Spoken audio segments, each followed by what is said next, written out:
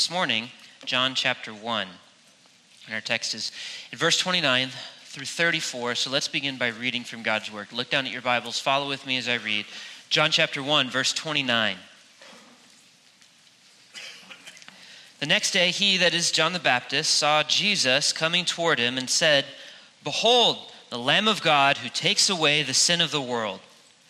This is he of whom I said, after me comes a man who ranks before me because he was before me. I myself did not know him, but for this purpose I came baptizing with water, that he might be revealed to Israel." John bore witness, "I saw the Spirit descend from heaven like a dove, and it remained on him. I myself did not know him, but he who sent me to baptize with water said to me, 'He on whom you see the Spirit descend and remain, this is he who baptizes with the Holy Spirit.' And I have seen and have borne witness that this is the Son of God." This is God's word. Sometimes we don't know what we really need in life. Publication from the Johns Hopkins University Hospital recently told the story of a man who, while he was rearranging some photos on his wall, slipped, fell down half a flight of stairs, and wound up in an emergency room. During the course of the examination, it was discovered that he had a much greater problem than the lump on his head, but he had a brain tumor. The publication goes on to say that more than a third of brain tumors are discovered in a like manner, incidentally, accidentally, as people fall and wind up in a hospital. It's a basic reality that sometimes in life, our deepest problems lie below the surface, lurking unknown to us until something or someone uncovers them. And I think one of the ways to understand John the Baptist's ministry is that he had a ministry of uncovering people's greatest problem. God uniquely suited him, God uniquely fitted him, God uniquely called him, this person who lived this crazy life. We were introduced to him last week, in which he was on the banks of the Jordan with tens of thousands of people surrounding him out in the wilderness to be baptized and to hear his message. And what he was uncompromisingly focused on was uncovering people's greatest need, their need to know God through his only appointed Savior, Jesus. We saw last week that the hubbubaloo that John had caused around Israel had instigated a delegation sent by the leaders in Jerusalem to interrogate John and ask him, "Who are you?" And we saw repeatedly he answered that question by saying, "You're asking the wrong question. Instead of asking, 'Who am I?' you should be asking, 'Who is he?' Because your real problem is that there's a holy God who will judge you for your sin, and there's only one Savior who can remove that sin, and you need to know him." John was repeatedly, incessantly, always pointing people to their greatest problem, their need to know God through Jesus Christ. And what we find as we look at John's life at this day, this morning we're looking at the second of 4 consecutive days in the life and ministry of Jesus. Last week John was telling the Pharisees and the scribes and the priests to look for Jesus. They came and asked him, "Who are you?" And he said, "He's coming." Today, Jesus finally steps onto the scene. You see in verse 29, it says the next day, John the Baptist saw Jesus coming towards him. So finally, Jesus steps onto the pages of John's gospel, and the first thing that John the Baptist says about him is, "Behold, the Lamb of God, look at him." He's been saying he's coming, and now he's saying, here he is, look at him. And next week we'll look at the last day, the last incident of John the Baptist's ministry, and we'll find him telling everybody who'd been following him, "Leave me and follow Jesus instead." Before we go any further in our study of this passage, I think we should just notice what John is doing. This whole little paragraph that we just read is all about John saying, "This is Jesus." What he's doing is he's redirecting the question away from "Who are you, John?" to "Who is Jesus?" And we should notice, nobody even asked him that question. But John knew that the greatest need of every man and every woman is to know God through Jesus Christ. This morning, the passage that we have is a testimony from the scripture, specifically from the mouth of John the Baptist, God's appointed witness, to tell us who is Jesus. I think the way that we can begin to, the paradigm that we can have for looking at this text is to ask ourselves our question, do I know Jesus truly? And if I know Jesus truly, how much more of him is there to know and enjoy? So let's look at this passage together. We'll look at it under this heading. This is John the Baptist witness to Jesus. It's a fourfold witness. He tells us 4 truths about Jesus that we need to know and apply to our lives. And he begins by telling us this. First, John the Baptist says that Jesus is the Lamb of God. Look at verse 29. 29, John says, "Behold, the Lamb of God who takes away the sin of the world." The very first thing when John the Baptist encounters Jesus in the flesh is what springs from his lips is, "This is the Lamb of God." Now that is a very common expression in Christianity. At Emmanuel Bible Church, we have songs about the Lamb of God that we sing on Sunday mornings. And so it becomes something of a stock phrase that we use to describe Jesus. But it's worth asking for a second, what does it really mean to say that Jesus is the Lamb of God? What did John the Baptist intend for us to understand? At this stage in John the Baptist's life, we know that Jesus has already been baptized by John.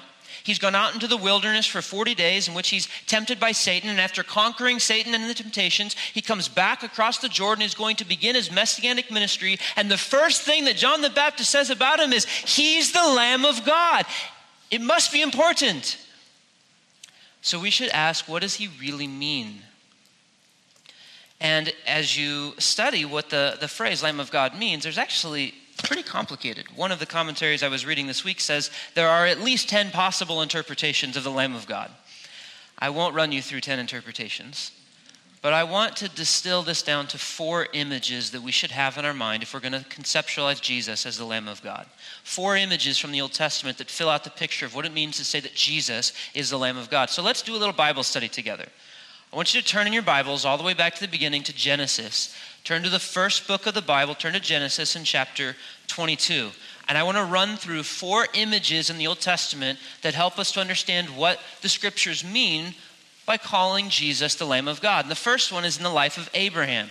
Abraham, of course, is the first person that God calls to establish a line through which will come the Messiah. He gives Abraham a 3-fold promise. I'm going to make you into a great nation. I'm going to give you a land. And through that nation will come the Messiah who will bring a blessing to all the peoples of the earth. But Abraham doesn't have any children. And he waits years and years and years. And finally, the son of the promise is born. His name is Isaac. And Abraham is really excited. And then God poses to Abraham a very strange task. Let's pick up the story in Genesis 22 and verse 1. After these things, God tested Abraham and said to him, "Abraham!" And he said, "Here I am." And God said, "Take your son, your only son Isaac, whom you love, and go to the land of Moriah and offer him there as a burnt offering on one of the mountains which I shall tell you." It's a radical task that God has assigned Abraham. Take your only beloved son, the one that you have waited for years, and go offer him as a sacrifice. And perhaps even more radical than the challenge that God posed to Abraham is the obedience Abraham displays to the challenge. Look at verse 3. So Abraham rose early in the morning, saddled his donkey, took 2 of his young men with him and his son Isaac. He cut the wood for the burnt offering, arose, and went to the place which God had told him. He just did exactly what God told him. And the text tells us for 3 days he rode and rode and rode until they finally arrived at the mountain designated by God for this task. And then he begins to climb the mountain with his son Isaac. And finally Isaac says something. Look in verse 7. Isaac said to his father, "My father." And he said, "Here I am, my son." And he said, "Behold, the fire and the wood, but where is the lamb for a burnt offering?" And Abraham said, "God will provide for himself the lamb for a burnt offering, my son." So they went, both of them together. So the reason is revealed here why Abraham was willing to obey God. He didn't understand how. He couldn't possibly conceive of why God was doing this, but he knew that God would provide. One way or another, though it be beyond my conception, God will provide what he commands. And so, look at verse 10, Abraham reached out his hand and took the knife to slaughter his son. But, verse 11, the angel of the Lord called to him from heaven and said, "Abraham, Abraham," and he said, "Here I am." The angel said, "Do not lay your hand on the boy or do anything to him, for I know that you fear God, seeing that you have not withheld your son, your only son, from me." And Abraham lifted up his eyes and looked, and behold, Behind him was a ram caught in the thicket by its horns. And Abraham went and took the ram and offered it up as a burnt offering instead of his son. See the lesson that God is teaching Abraham in this incident.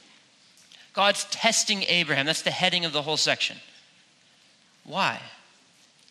God's not testing Abraham because he needs to find out what's in Abraham's heart.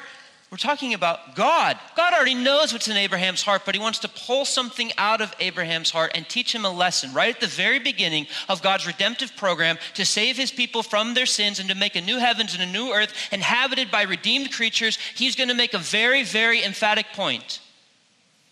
He will provide for his promises. That's the lesson. You see it in verse 14. Abraham called the name of that place, the Lord will provide. And God follows this incident by re-emphasizing the promise he'd originally made to Abraham. Look at verse 17. God says, I will surely bless you, and I will surely multiply your offspring as the stars of heaven and as the sand that is on the seashore, and your offspring shall possess the gate of his enemies, and in your offspring shall all the nations of the earth be blessed. The absolute emphatic point that God must make at the outset of his redemptive program is whatever is necessary, whatever is required in order to fulfill my promise, I will provide it. Is it a son, an only son, a beloved son? I will provide it. Is it a lamb that is necessary? I will provide it. And then this motif of the lamb just continues as a thread through the rest of the Old Testament. We'll pick it up again with the next major picture. Go to Exodus in chapter 12. Exodus, the next book in your Bible, Exodus and chapter 12. And here in the story, Abraham's descendants have multiplied. His son Isaac has a son who has sons who have many sons. And after hundreds of years, they've multiplied to become large enough to be a nation, but they've been enslaved in Egypt. And God is going to act to redeem his people out of Egypt and constitute them as a nation. But to do that, he sends plagues upon the Egypt and their Pharaoh. The culminating 10th plague is a terrible plague. It's a plague of execution, death to the firstborn in every family. But in order to spare the people of Israel from his judgment, he institutes a sign for them. It's the Passover. He calls every head of each household to take a lamb, to slaughter it, and to paint the blood of the lamb on the doorposts of the house. Notice just a few details about this Passover. Then chapter 12 and verse 5. In verse 5, God instructs the people to take a lamb that will be without blemish, a male, a year old. You can take it from the sheep or from the goats. In verse 7, you shall take some of the blood and put it on the doorpost of the lintel of the houses in which you eat it. Then the purpose of this is down in verse 12.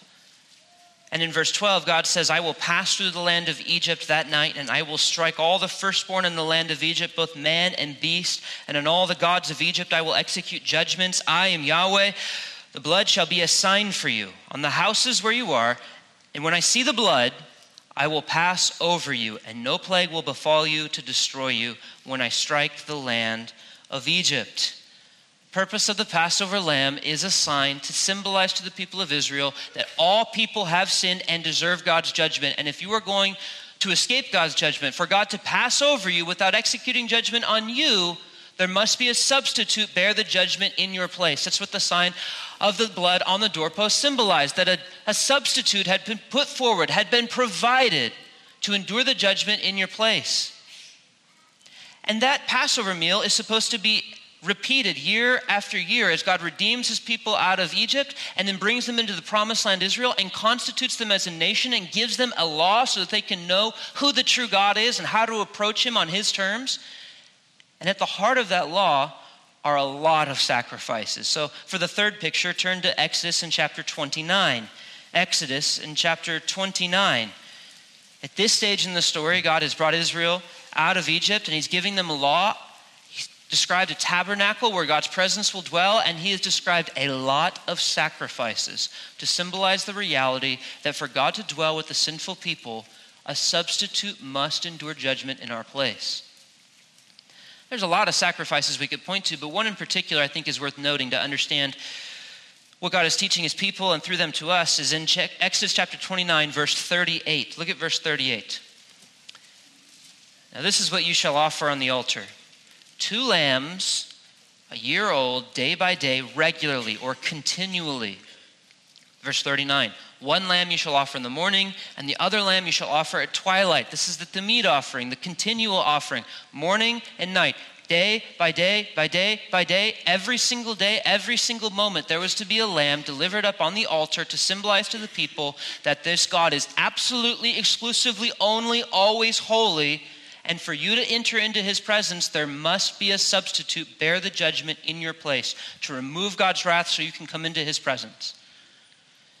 And this isn't the only sacrifice of the lamb. As you read through the rest of the book of Exodus and Leviticus, there are a lot of sacrifices. And when you get to Numbers in chapter 28 and 29, you get a summary of the sacrificial system, and there's a lot of them. We won't read it, but you could read it on your own. But let me give you an overview of the sacrificial system in Israel.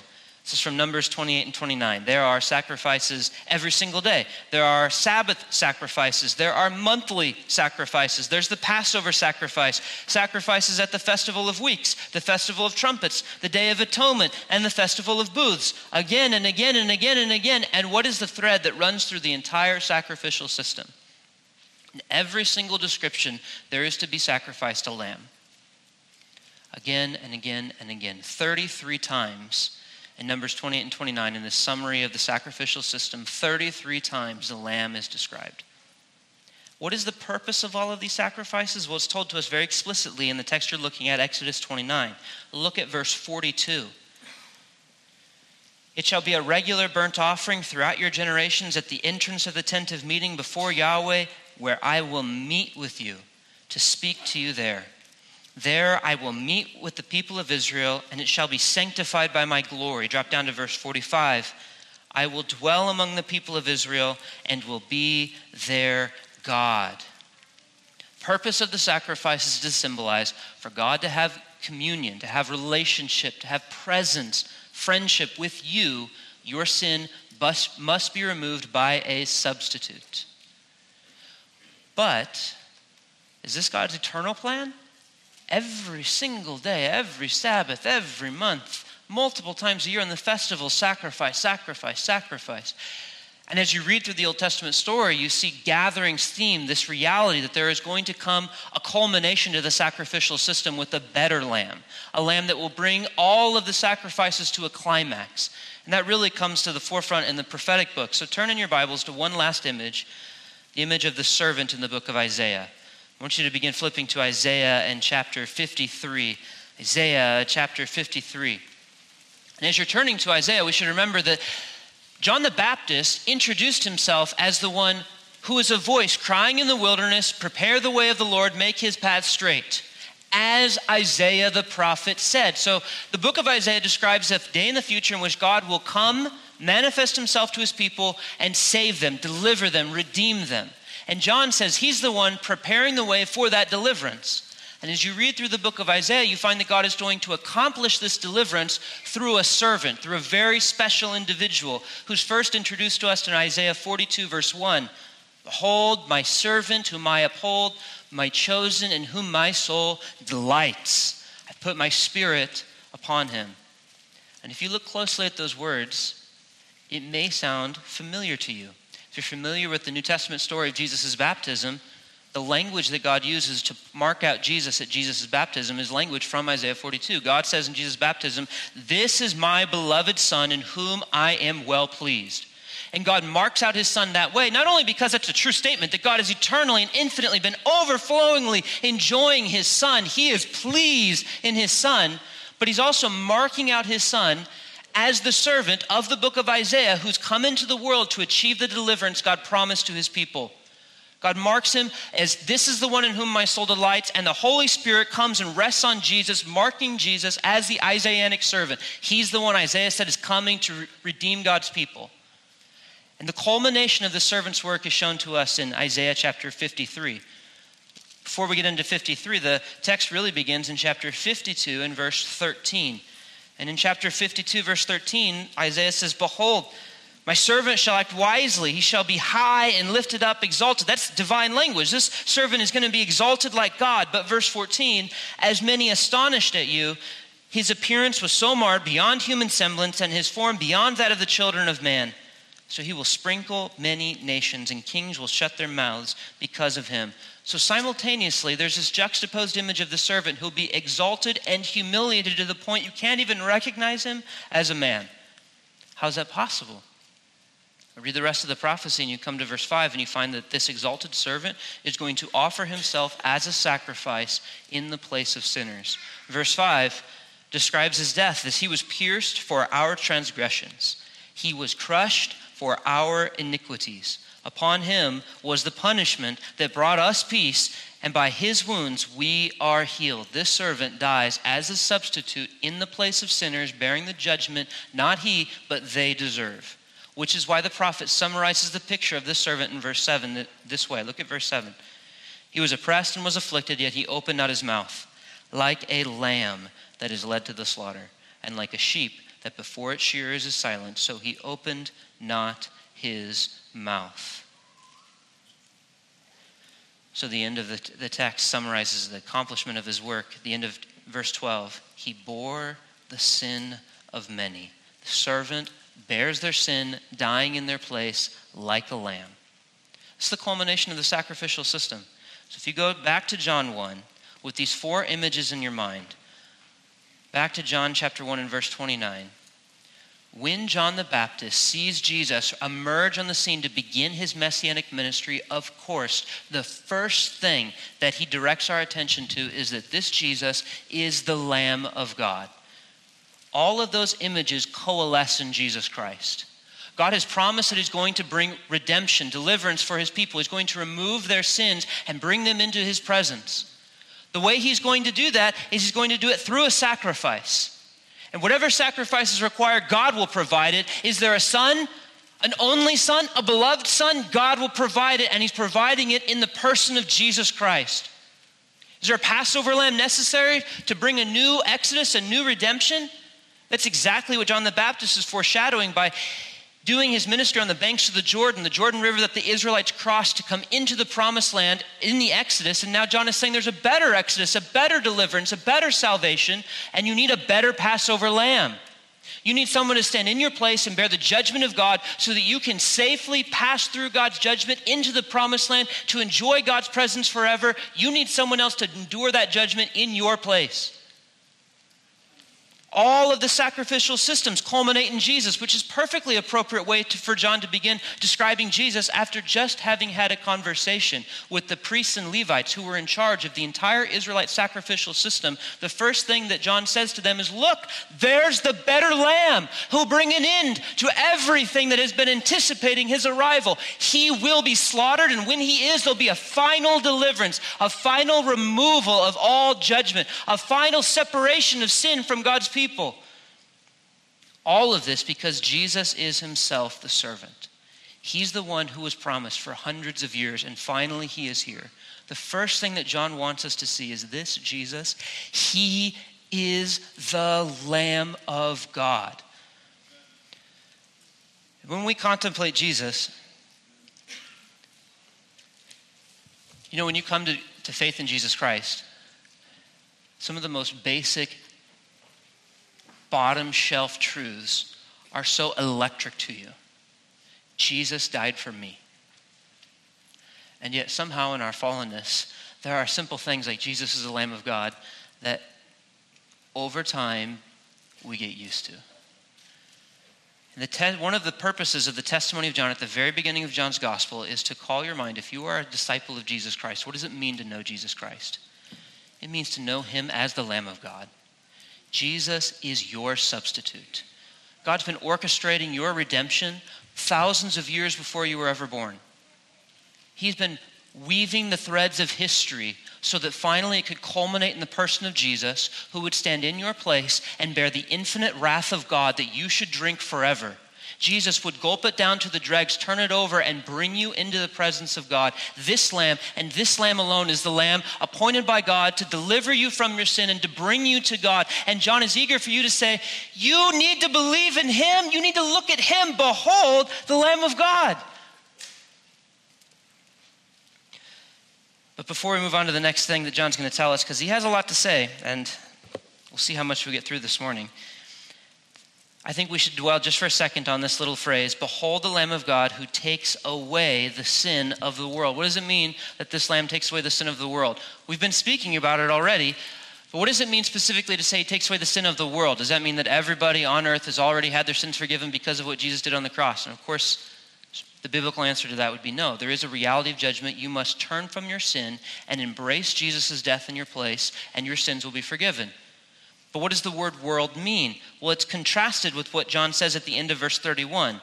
Look at the end of verse 31. John says that he came that this Jesus would be revealed to Israel. He's the promised deliverer of Israel. But even from the beginning, when God promised the Savior to Abraham, it was always going to be through Israel to the world. That's the point that John the Baptist is making. He's the only appointed Savior for the world, the only name under heaven by which we must be saved. This is the only one who can bring you to God.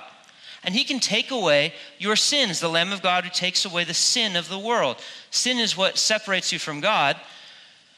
But here, John uses the singular, the sin singular of the world. What he's talking about is he's speaking collectively, all of it. He can remove all sin. When he delivers his people, he will remove all their sin. If Jesus is your lamb, he takes away all your sin, past, present, future. He removes all of it because he takes it away. The last word in this little phrase, who takes away the sin of the world. And this word takes is not the normal word that's used for forgiveness. Usually there's a word for forgive. It's much more common. But here John uses this expression to take away. It's a common Greek word, ero. I looked up the hundreds of usages of it in the New Testament, and I concluded it means take away. There's an interesting usage of it, though, in John chapter 19 and verse 15, when the crowds are crying out for the blood of Jesus and they're urging Pilate to deliver him to crucifixion. Do you remember what they say? They shout out to Pilate, "Away with him! Away with him!"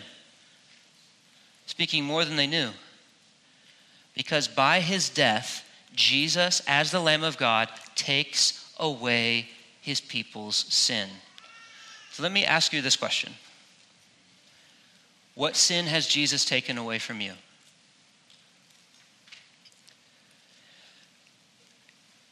If you can't clearly answer that question, Jesus won't be precious to you.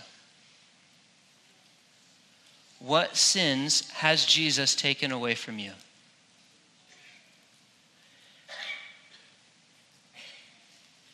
This text says the answer to that question is that he's taken away all of it. Jesus has taken all of your sin, everything in your past, everything you battle with in the present, everything in the future. Jesus has even taken away the sins you aren't even yet aware of in your life. He has taken them away and borne them himself in his body on the tree, thereby ending the hostility between you and God and bringing you to him. Jesus, as the Lamb of God, has taken away all your sins. That's the very first thing that John the Baptist points out. If you're going to understand who Jesus is, you have to see that Jesus is the Lamb of God. Now he's going to tell us three more things about Jesus, but the next three things he's going to tell us are more about Jesus as a person. This, you could say, is Jesus and his work for us, but if you're going to really understand the magnitude of that work, you have to understand even better the person who did it for you. So the next three truths are very specifically about who Jesus is as a person. The next thing he says is Jesus is not just the Lamb of God, but he's the possessor of eternal life. The possessor of eternal life. Look down at verse 30 in the text. Verse 30, this is he of whom I said, after me comes a man who ranks before me because he was before me. It's kind of a tongue twister. Now when he says that this person comes after me, John is speaking of Jesus, and he says Jesus comes after me in two senses, both chronological. One is in terms of his ministry. Jesus comes on the scene after John the Baptist, obviously. John the Baptist is the forerunner. Jesus comes after him. But also in terms of their birth order. John the Baptist, Jesus, our first cousins. And John the Baptist is born 6 months earlier. So then when he says there is a person coming after me who ranks before me because he was before me. And with that little verb, he's speaking of existence. He's saying because he existed before me. The Baptist is saying that Jesus pre-existed me. He's eternal. He wasn't just born in the womb. He eternally existed before his conception in the womb by the Holy Spirit. Now, another one of these things that is pretty basic. I've taught my 4-year-old the Apostles' Creed, and she can recite it con pasión. But pause for just a second here. John the Baptist has a little cousin from Podunk, Nazareth, with all of about 46 people. He swings a hammer for a living. And at this moment, John the Baptist has tens of thousands of people, the entire nation, flocking around him, egging him on, asking him to declare himself the Messiah. And the Baptist says, stop asking about me, follow my little cousin, because he existed before me, because he's eternal. That is the kind of testimony that you would only give if it were true. When somebody gives testimony about something, a basic question to ask is, what does this person stand to gain from what they're saying? So what did the Baptist stand to gain from what he said about Jesus? Losing everything. Read the rest of the story. He ends up in jail with his head lopped off. He didn't have anything to gain. That's the kind of testimony you give about your little cousin, to say he's eternal, he pre-existed me, only if you know it's true and you're prepared to suffer for it. So here's the testimony of the Baptist. He says, this person who is the Lamb of God isn't just any person, he's the eternal one. He's agreeing with the testimony of verse 1 of the beginning of this gospel. In the beginning was the Word, and the Word was with God, eternally with God, and the Word was God, God himself. Jesus is the possessor of life himself. He's uncreated. No one made him for eternity. He has possessed life in and of himself. In fact, this is what Jesus says with his own lips in John chapter 5, verse 27. Jesus says, for as the Father has life in himself, God is self-existent eternally, possessing life in himself. So he's granted to the Son also to have life in himself. So the Father and the Son sharing eternal life for eternity past, uncreated, ungenerated, ever eternal, sharing life in and of themselves. And so, here's an implication of that, is he has given him authority to execute judgment because he is the Son of Man. Which leads us into the second part of verse 30. John and Jesus both make an application about the reality that Jesus is himself the possessor of life, the fountain of life. And that is, he's preeminent. That's why John says, he ranks before me. He has to be preeminent in my life. And you should ask yourself the question, if you believe, if you confess that Jesus is the uncreated one, Jesus is the possessor of eternal life, is it evident that he is preeminent in my life? No one created him. Nothing changes him. Nothing can move him. But he gives himself to all things, life and breath and everything. Then of course he must have preeminence in my life. Let me make a second application from that. And that is, that if Jesus has preeminence in your life, it would be really good for you. I work with students, and it is endemic in Gen Z to ask yourself the question, who am I? And to have identity crisis, and to be told by our society that if you want to understand who you are, you need to look inside your heart, find out your deepest desire, pull it out, and identify with it. And that's not good advice for a number of reasons. One of the basic reasons is that that's chasing a mirage. Try and look inside your heart and find what your desires are. Your desires are always shifting and changing. And whatever desire you find, it's going to change in some years. Kids don't believe this, but it's true. And whatever that desire is, within a few years, society is going to change, and pretty soon they might begin condemning the desire that you identify with. This is basic reality, that everything in existence is always changing.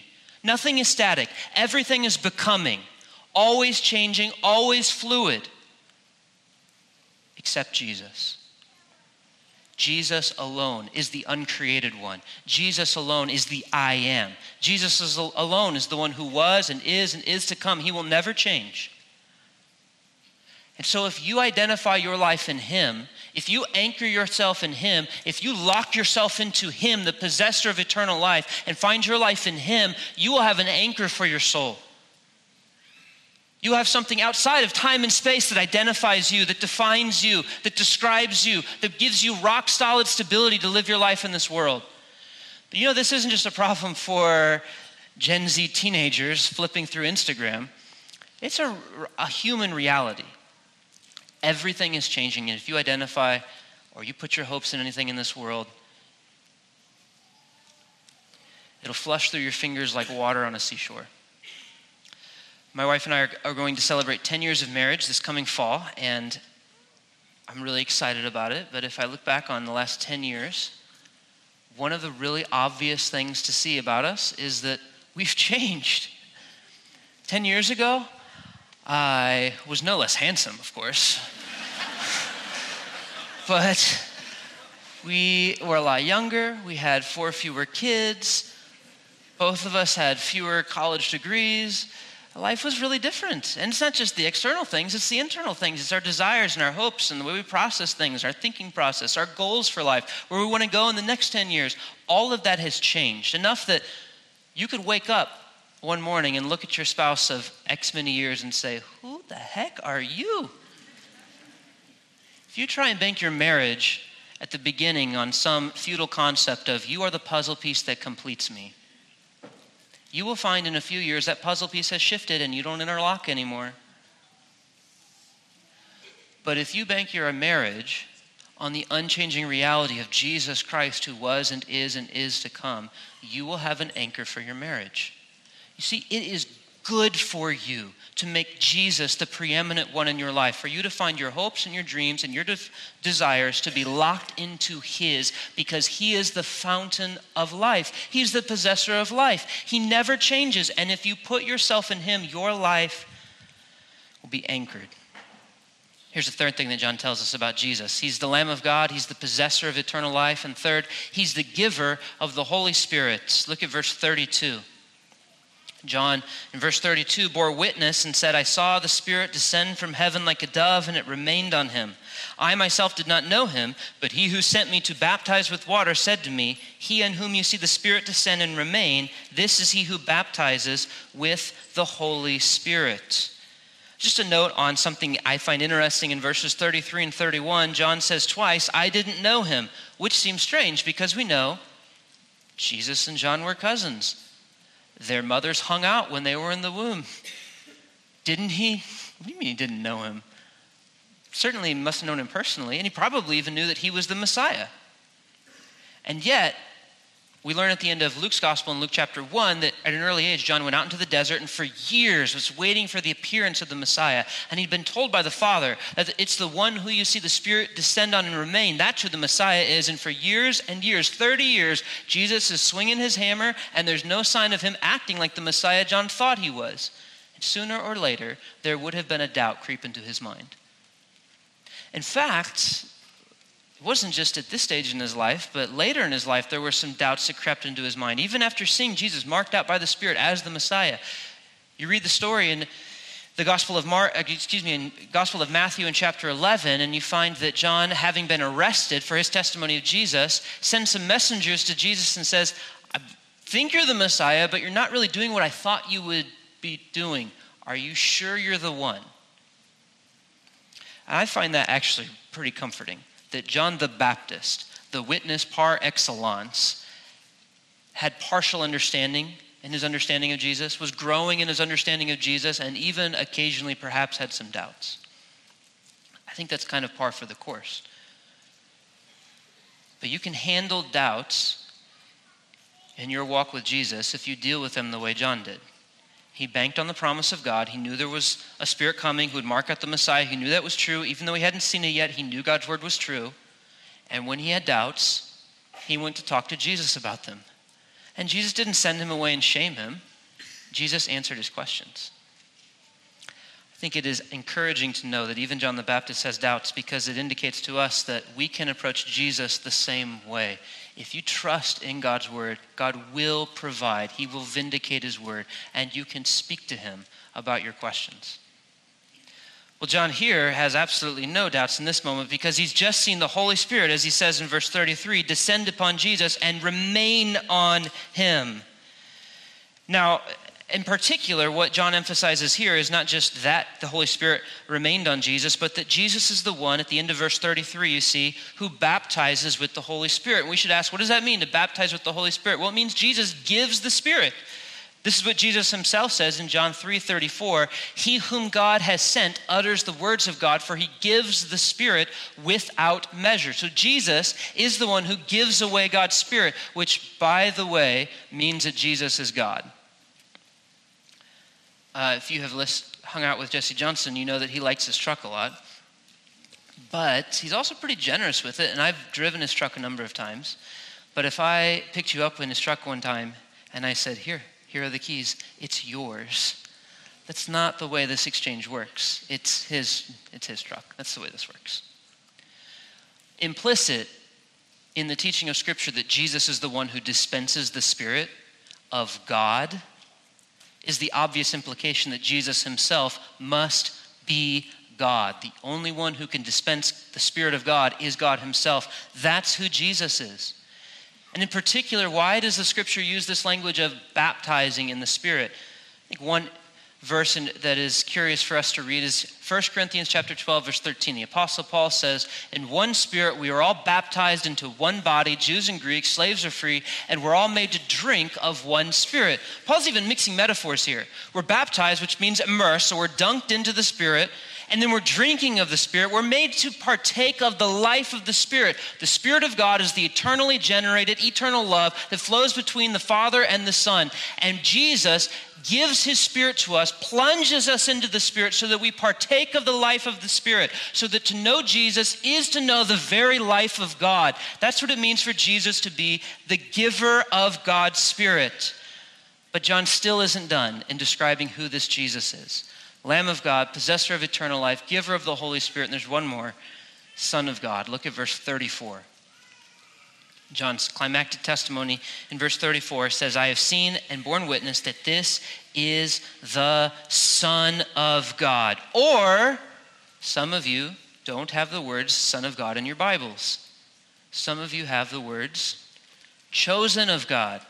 If you're reading from the NIV, the NLT, the NET, or there are footnotes in the CSB, the NRSV, you have the chosen one in your Bible. Those are all good translations. I know this because I read all of them. I'm reading from the English Standard Version, and most English translations, and I checked French, German, and Spanish this week, they mostly have Son of God. That's the dominant rendering in the history of Christian tradition. So what's the deal? What's the difference, and why does it matter? The difference is it's a text-critical issue. This is a little bit boring, so I'm going to give a quick explanation. In our manuscripts, our ancient manuscripts of the New Testament, most of them have Son of God, but a few of the ancient manuscripts have the reading, the chosen one of God. And so some of our English translations think that chosen one is the better reading, and so that's the way they translate. Most of them think Son of God is the better reading, that's the way they translate. So we should ask the question, does it matter? Well, if chosen one is the right reading, then that would be John pointing to Jesus and saying he's the chosen one. Specifically, he's God's chosen Christ, anointed Messiah.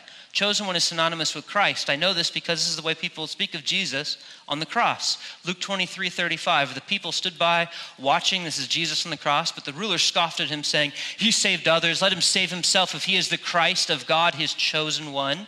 So the chosen would mean John is marking Jesus out as the Christ. But if Jesus is the Son of God, he's speaking particularly of Jesus' function of revealing the Father. The word Son has appeared once before in John's Gospel. It's in John 1. Look at verse 18. Look down at your Bibles, verse 18. Where the Gospel of John says, no one has ever seen God, that's the only begotten, the only Son, who is at the Father's side. He has made him known. So if John points to Jesus and says he's the Son of God, he's saying Jesus is the fullness of deity in bodily form, and to look at Jesus is to look at God. There's nothing hidden in God that is not revealed to us in Jesus Christ, the Son of God. So which is it? Well, I think Son of God is the better reading. If you have text-critical questions, shoot me an email. But I think that if you take Son of God, I think it's the better reading. This is what... By the way, I should mention this.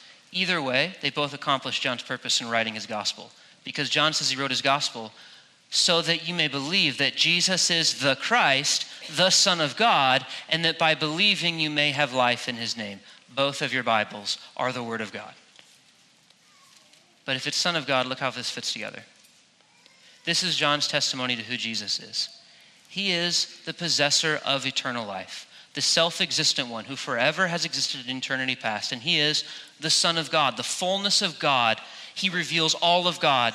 There's nothing obscure. There's nothing hidden behind Jesus' back. He is the radiance of the glory of God, so that the fullness of all that God is made manifest in Jesus. And he's the giver of the Spirit, who takes his people and plunges them into the life of the Spirit so that they enjoy the eternal Trinitarian life of the Father, Son, radiating joy in the Spirit between one another, and his people partake in that for eternity. And all of that is because this Jesus humbled himself to make himself the Lamb of God, to be slaughtered in your place, to bear the wrath that you deserve, to take your sins away, so that forever and ever and ever you can be part of the people of God, enjoying the very life of God.